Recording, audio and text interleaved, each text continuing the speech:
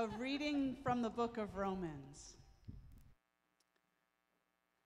For if we have been united in a death like Christ's, we will certainly be so in the resurrection. This we know, that our old self was crucified with him, so that the body of sin might be destroyed, and we might no longer be enslaved to sin. The woman or man who has died is freed from sin. But if we have died with Christ, we believe that we shall also live with him. We know that Christ, being raised from the dead, will never die. Death no longer has dominion over him. For dying, he died once to sin. In living, he lives to God. So also should you consider yourselves dead to sin and alive to God in Christ Jesus. Amen. Good morning, everyone. My name is Jonah. My pronouns are they, them, theirs. I'm your lead pastor here at Zao MKE Church. And I just want to give a little context. I am, for the first time in my life, having like a really bad allergy season. I don't know if I'm alone here, but that sound, yeah, all right. Allergy team unite. I see Dave's fist up in the back. So that is the sound in my throat. I may need a drink of water here at some point. But I know that a lot of us are having complicated days. Did y'all know? Did anyone in advertising tell you lately that it's Mother's Day? It is Mother's Day, and happy Mother's Day to each and everyone here who feels really good and connected to that day.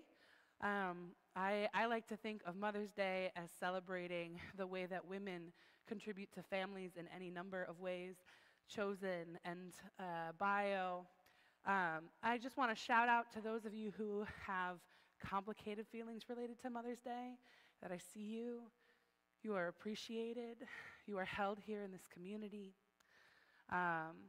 We can both celebrate women and mothers and grieve some of the wounds we have in our families and lives at the same time.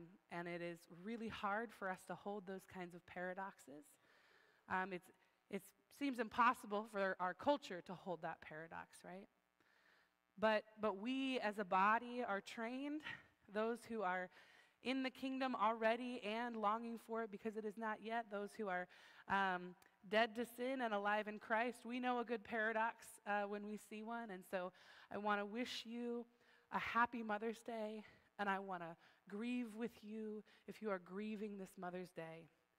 And know that there's room in the kingdom for the full complexity of our relationships, of our love, and the healing of our wounds. And so let's move on to something easier and light. Paul's take on death in Christ, or death to sin. Death to sin. United in death. This is, who here has a good association with Paul in the scriptures? Like, we've all got good Pauls. I see Pauls. There are good Pauls. But how about Paul from the Bible? Pro, con? Show of hands. All right. For those of you who don't have a strong enough opinion to vote, no worries. No worries. For those of you who have your thumbs down, I totally hear you, I get you. There is a tradition in the American Evangelical Church that elevates Paul sometimes sort of to the detriment of elevating Jesus, which seems a little wrong in a tradition that's ostensibly worshiping Jesus. But we also have a complicated picture of Paul, in part because the radical, and I mean this in the best possible way, the radical language that Paul uses has been co-opted by empire for the forces of death. Empire is sneaky. Empire is deceitful. Empire takes good and beautiful holy things, twists them, turns them on their head, and makes them ugly and destructive. And Paul and Jesus both engage with empire with the same level of cunning, right? That being wise as serpents, along with being as gentle as doves. But Paul's clever words here about death have been turned into something that actually serves death by much of the American church. This idea that we should be united in death, in a death like Christ's, which is notable, and we'll come back to it, that our body of sin is destroyed, and that we find freedom in death. These are actually really radical ideas, but they have been turned into really a worship of death in much of the American church. Now you may notice that Zao is the name of this church. Zao, if you aren't aware yet, Zao is a Greek word, and it's from the scriptures, and it means to be among the living. That was really intentional, and part of the intention behind it was to consciously orient this community towards life, towards resurrection, towards understanding the eternal life that we find in God, in Jesus, in the kingdom, in liberation, that is eternal, that goes on forever, but begins here and now. Because I don't know about y'all, but some of the churches that I've been to seem to be so concerned with what happens after we die that it ends up becoming just sort of a waiting game, right?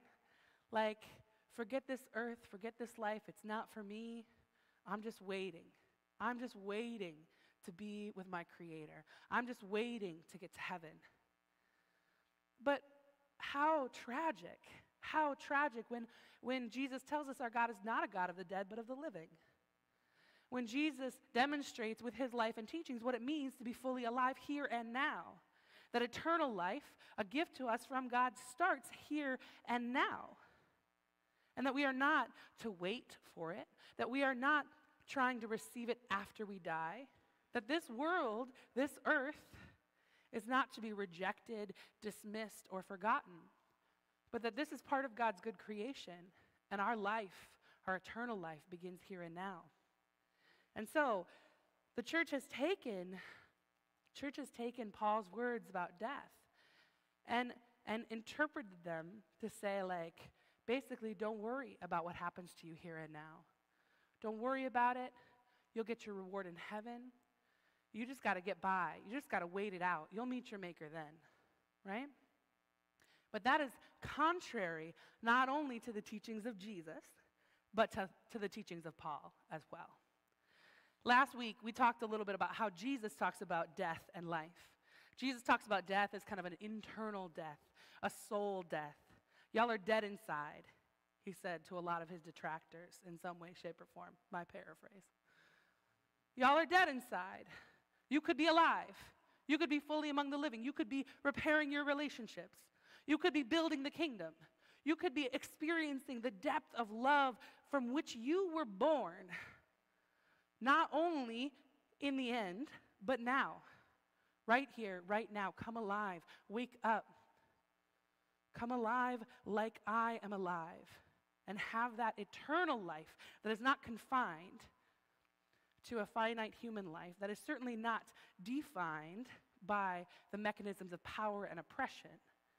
Because we know that the empire lies about what life is. The empire lies about what life is.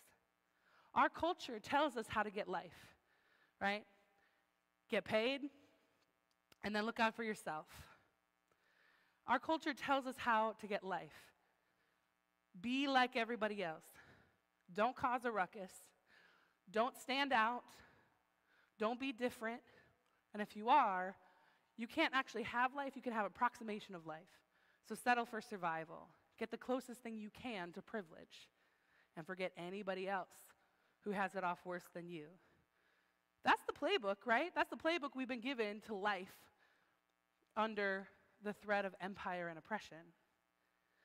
But what Paul emphasizes here is that the ways of empire are death, right? That is the true death, the death Jesus was talking about, that soul death. Paul is saying there are things, Jesus is saying there are things, I am saying there are things that are worse than the death of your body. There is a death that you can walk through every day of your life if you are just surviving. And here, Paul is talking about what it means to do more than survive. What it means, I would say, to be liberated. What it means to be saved. Now again, salvation in our modern American Christian context has been twisted to mean salvation is the ticket that you present at the pearly gates so you can get your mansion, right? But that is not what salvation means to Paul, and not what salvation means to Paul in Romans. Scholars Marcus Borg and John Dominic Crossan write this in their book, The First Paul. In Christian context today, the most common meaning of salvation is primarily about an afterlife, how one is saved in order to go to heaven. But this is not what that term meant for Paul.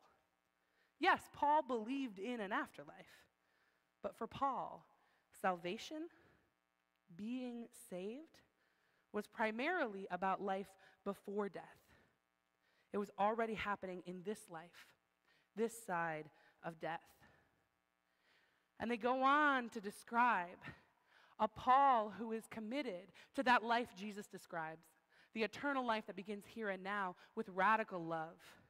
The eternal life which begins here and now in the radical love that brought us into being, that so deeply threatens systems of power and domination. And this is where we get back to that first little phrase from the reading today. We have been united in a death like Christ's. Now, how did Christ die? On the cross. And Borg and Crossan say that for Paul, the cross reveals the character of empire, the path of personal transformation, and the character of God.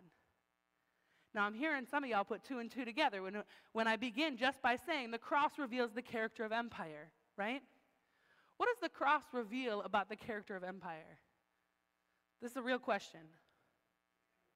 Brutality, fear, violence, domination, oppression, control, compliance, hegemony, dictatorship, cruel. Yeah, these are the elements of the cross. Public execution by the state for one who spoke out in dissent, one who led a people in a revolution of love, one who would not be satisfied by the structures and hierarchies of power and access, but wanted access and power for all, wanted provision and love for all, wanted healing and connection and community for all. All of these things are deeply threatening to empire. And so what do? According to that violent, cruel, dictatorial character of empire, they squash it, they kill it, they crucify it. They crucified Jesus publicly so as to dissuade anyone else from following in his footsteps. The cross reveals the character of the empire. But for Paul, the cross and the resurrection are intimately linked. And so, how do the cross and resurrection reveal the character of God? Well, God cannot be squashed. God is not interested in compliance. God will not be contained, not even by these systems of immense and unbelievable power. The Roman Empire thinks it's bigger than God, can put God in chains, can beat God, can kill God. Well, the Roman Empire is wrong, as is every other empire fashioned in its image. And so, if the cross, if our being united in the death that Jesus had, a death like Christ on the cross, that makes us all the kinds of rebels that could be executed by the empire, the kinds of threats to the empire that they shake in their boots thinking about. And then, if we are united in being the kind of forces that threaten and undermine empire, we are also united in the resurrection. We are united in the life that persists. We are united in that freedom, that liberation, that life that cannot be squashed. We are united in exposing the empire for its lies. We are pulling back the curtain. We are seeing Oz. We are saying, hey, thought you killed me. Thought you had the power to do that. Guess not. Now, this isn't like chill or easy, but like that's not Paul. No one's ever accused Paul of being too chill. But Paul's serious about this. What does it mean to follow Jesus? Well, it means to do the kind of insurrectionist things that get you executed by the state. Obviously. We're united in that, right? That's what Paul is talking about when he talks about death. Empire threatens and dominates with the cross. God remains present and creates new pathways for life and resurrection. But the path for transformation is about making a choice. Who do we believe? Which life do we choose? Survival under empire or resurrection through death? Now, those are terrible choices, I will grant you. But these are the choices we have. And Paul almost revels in it. In 1 Corinthians, he goes on this whole beautiful soliloquy about how what the world calls foolish is God's wisdom. And he says, has God not made foolish the wisdom of the world? This is Jesus' teachings at his best when he's sort of like, oh yeah, you know that guy who was so rich that he didn't even have anywhere left to put all of his riches, so he just built another thing to put his riches in? Then he died. That's Jesus making foolish the wisdom of the world, right? That's Jesus making fun of what the world thinks is going to bring security, what the world thinks saves. The world thinks that greed and accumulation saves. The world thinks that compliance and obedience to authority saves. The world thinks that pleasing the empire and Caesar and not causing a problem is what saves. But Jesus laughs at that. Jesus cracks jokes at that. Jesus flies in the face of that. And Paul says, oh yeah, anybody who's with Jesus, we laugh at death. We go right through death because we know on the other side is resurrection. Now, this is not an easy path to have died to the world. Because what Jesus is saying, what Paul is saying, is steer in. The things that empire threatens you with, that's your red flag that something important is there. And so maybe don't comply.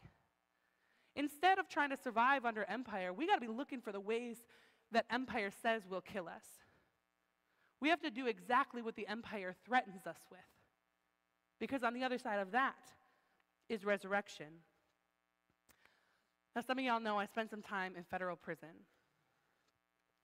Another big looming threat over a lot of people, disproportionately black and brown people, is that they will be incarcerated. Another way to force compliance in a world of authoritarian rule, right? In every empire throughout history. And this is why Jesus says that part of following him, part of building the kingdom, is releasing the captives. Because Jesus knows that's a critical and foundational threat of empire, is to keep people in captivity, to imprison them. I was imprisoned as a response to some of the international peace activism I was doing. Technically, my charge was criminal trespass on a military base. I got 2 months in federal prison. But I didn't get arrested alone, and I didn't get arrested on accident. This was part of a coordinated effort to undermine a military school involved and implicated in heinous war crimes around the world. And one of the people that I got arrested alongside when I was 21 was an older Episcopal priest named Father Luis Barrios. And Father Luis had a lot of stories I asked him how many times he had been arrested, because this was my first. He told me 81. He had been arrested 81 times. He told me the story of his first arrest. He was a child. He was a child growing up in Puerto Rico, and he was Catholic. And he was poor, and he was very dark-skinned, and his priest had sat him down along with some of his friends and said, you know, they're going to threaten you your whole life because you are poor, because you are brown. You are going to be under threat from the authorities in this community and space your whole lives. And so if you want, you can join me in something very radical that I'm about to do. Now, the police are not going to like it. They will arrest us and probably beat us. But if you choose to do it, it will be on your terms. There's a military base here in Puerto Rico, and we don't want it here. And so we are going to disrupt their operations by trespassing onto the military base. And we're going to hide there. And we're going to hide out until they find us. And it's going to disrupt things. And then they're going to arrest us. And I know that they've been threatening you your whole life. And I know that getting arrested, having your body beaten, sounds like the most terrifying thing that could happen. I know that you have organized your life around trying to avoid that happening. But guess what? It isn't the end of the world that you think it is, or that they say it is. And if you free yourself from that fear, you can disrupt these systems that have put us in this position in the first place. And so, Father Luis, little Luis, not yet a father, went with his priest and some other boys. And they hid. They trespassed and they hid on this military base for 3 days before they were found. And the guards, the military police, had been searching the grounds for all that time. And so when they found them, and all their operations had been disrupted, and there was a lot of press and media about it, they were very angry. And so Luis was arrested, and he was beaten, and it was terrifying. And then he did it again, and again, and again, 80 more times, until I met him in Fort Benning in Georgia. And he was still doing the public work of undermining international violence, of advocating for peace. He was a professor by that point. He is now Dr. Father Luis Barrios. But he is still learning that lesson over and over again, saying, there is only so much you can do to my body. And my spirit gets stronger every time. Every time I fly in the face of that threat of empire. And I find more life, more freedom, more liberation in the fight for a different and better world. That was my introduction to civil disobedience. And man, it was radicalizing and terrifying. But freeing himself from the threat of arrest, from the threat of violence against his body, allowed Luis Barrios to make a life that he contributed to liberation, to kingdom building, and to love, that he is still doing now. And he is still educating, and still advocating, and still protesting, and making an impact on the world. If we are to follow Paul's advice of dying to sin, dying to the empire, doing the very things that empire tells us not to do, we will find resurrection and life and freedom on the other side. But it won't be easy. It's a difficult task. But for so many of us, it's somewhat unavoidable. And this is the message that Luis's priest was trying to communicate to him, right? You don't have the privilege. You don't have the positionality. You don't have the skin color or the bank account to just coast in this system. This system is going to punish you left, right, and center. So you can either Try and mitigate that as much as possible. Try and make yourself as small as possible. Try and comply as much as you can to survive. Or you can make yourself a problem. You can make yourself big. You can make yourself the grain of sand that stops the whole mechanics of the empire. And we need to pay attention to what it is that the empire calls death, that the empire calls a curse. What are they threatening us with?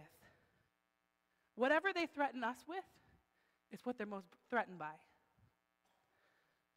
So, are the people in power trying to legislate and control the bodies of women and gender minorities?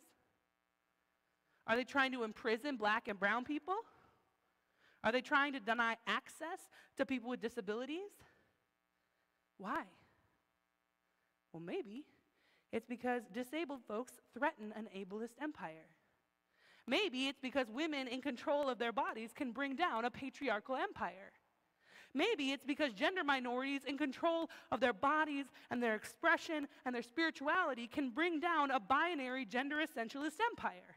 Maybe it's because black and brown people can bring down a white supremacist empire. And so instead of making ourselves smaller, instead of making ourselves compliant, what if we made ourselves huge? What if we made ourselves known? What if we stared down that cross and we say, I know there's life on the other side, and on this side there is only more death? How? By running straight into what they call death, can we find the liberating love of Jesus Christ? He showed us the way, right? He didn't flinch. He didn't turn away. He didn't stop preaching love. He didn't stop preaching access. He didn't stop undermining patriarchy and authority. He didn't stop calling out the empire, even though they said, we'll kill you for it. He was like, I know. Talk to me in 3 days.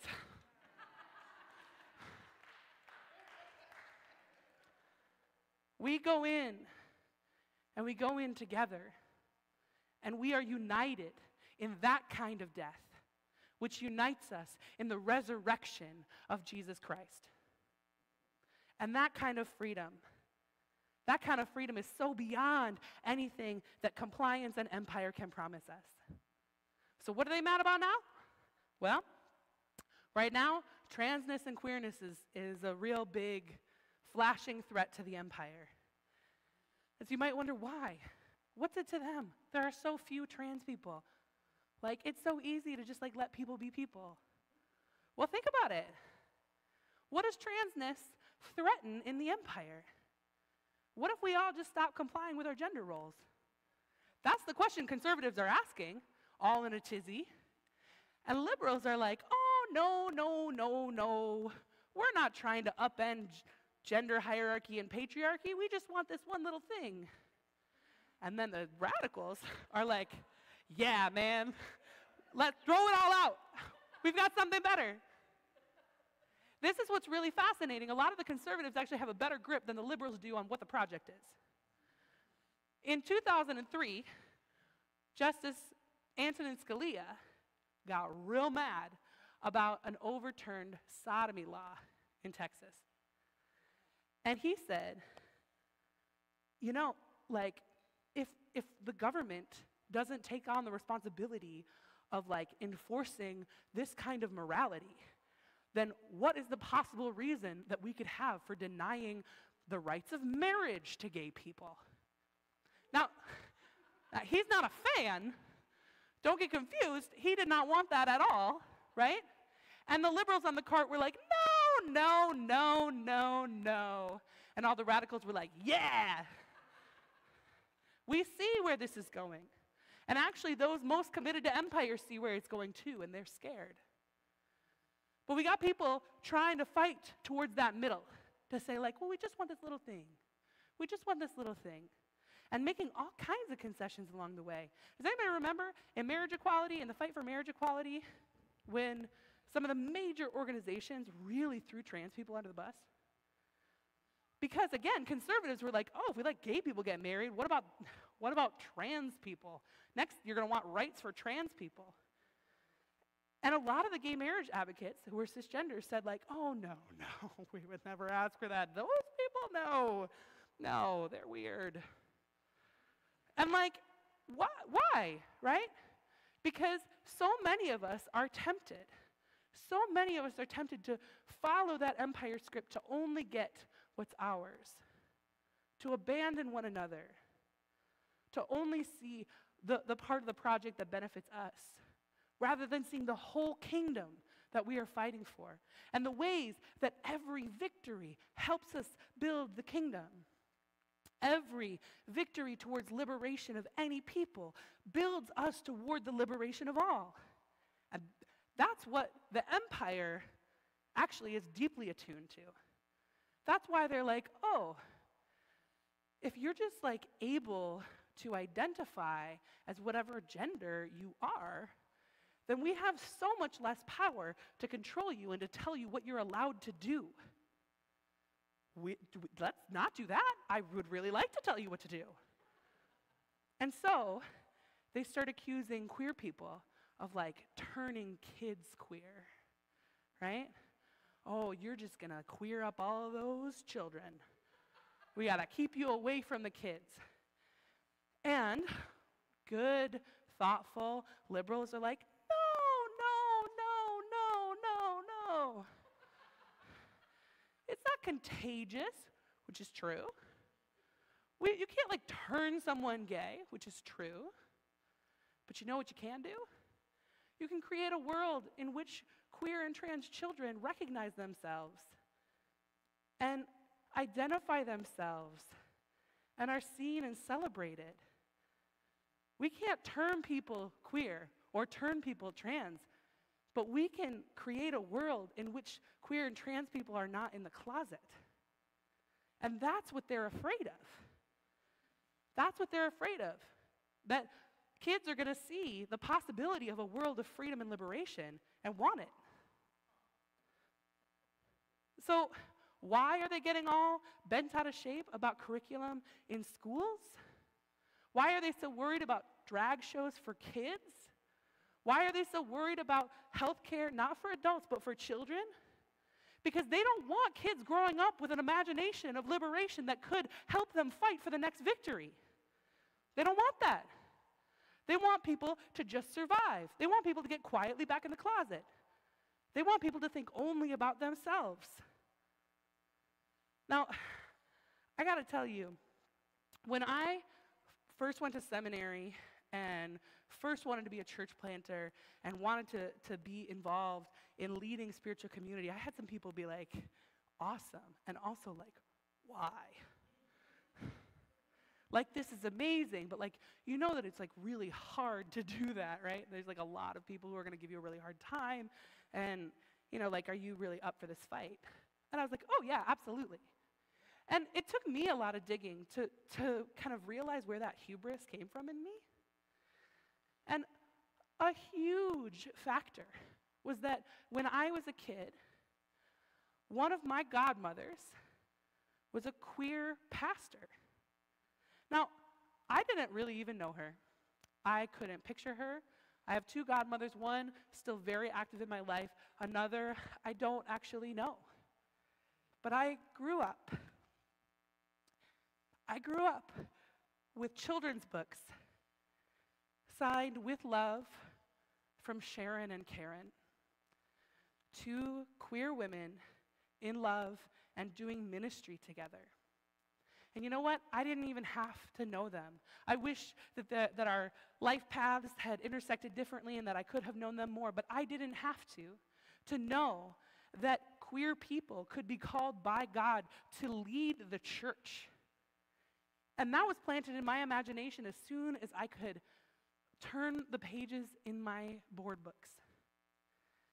And I saw those names, and I took that inheritance. And when I felt the call of God on my life to lead in spiritual community, of course I felt like that was an option for me. So Zao is possible in some small way, because when I was a child, I had just that one example of a queer faith leader that made me think like, well, of course, like who could tell me that that wouldn't be on the table for me? And so when when governments, when empire, when agents of oppression and control are trying to limit the messages of what's possible to children. They're trying to narrow the possibilities of liberation in imaginations. They want to erase queerness. They want to erase transness. They want to erase Black history. They want to erase the histories of rebellion and liberation so that kids grow up not knowing what victories have already been won, not knowing what's possible for them, not knowing what the next thing in the kingdom is, what the next brick to lay down in building that free world. So, instead of demurring to the empire and saying, well, of course we don't want to over-sexualize children, let's not talk, we'll talk about it in middle school or high school, right? Instead of conceding to them the things that feel so reasonable, just so we can we're not trying to be unreasonable here. We need to steer in. We need to steer into the things that threaten the empire most. Let us dedicate ourselves to the education of children. Let us dedicate ourselves to a world of liberation, not just for us, but for all and for future generations. Let us not settle for overturning one law, one obscure law in Texas, but saying, yes, this is on the path to marriage equality. And yes, marriage equality is on the path to trans rights. And yes, all of this is on the path to the liberation of all people, to the freedom from captivity, to abolition. Let us not worry about feeling unreasonable to the empire, because the empire's promise of what helps us survive is a lie. That actually is, in fact, the way of death. Let us not let the empire set the terms of engagement. Let us definitely not let the empire set the terms of imagination. How many of us are unlearning what we were taught when we were young? How many of us are trying to relearn? How many of us are called to start that learning of liberation and love and freedom and authenticity and belonging and give that to young people and to children now?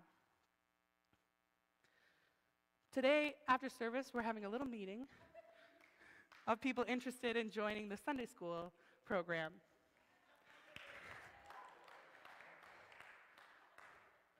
Here at Zao, we have a history of creating space to, yes, liberate the minds and imaginations of young people, to encounter the scriptures from an understanding of Jesus as a brown-skinned, radical, revolutionary peasant, understanding salvation as not just something they have to wait and die for, but salvation as the kind of life they can have here and now that brings them into eternity with the communion of saints by experiencing love and life and belonging.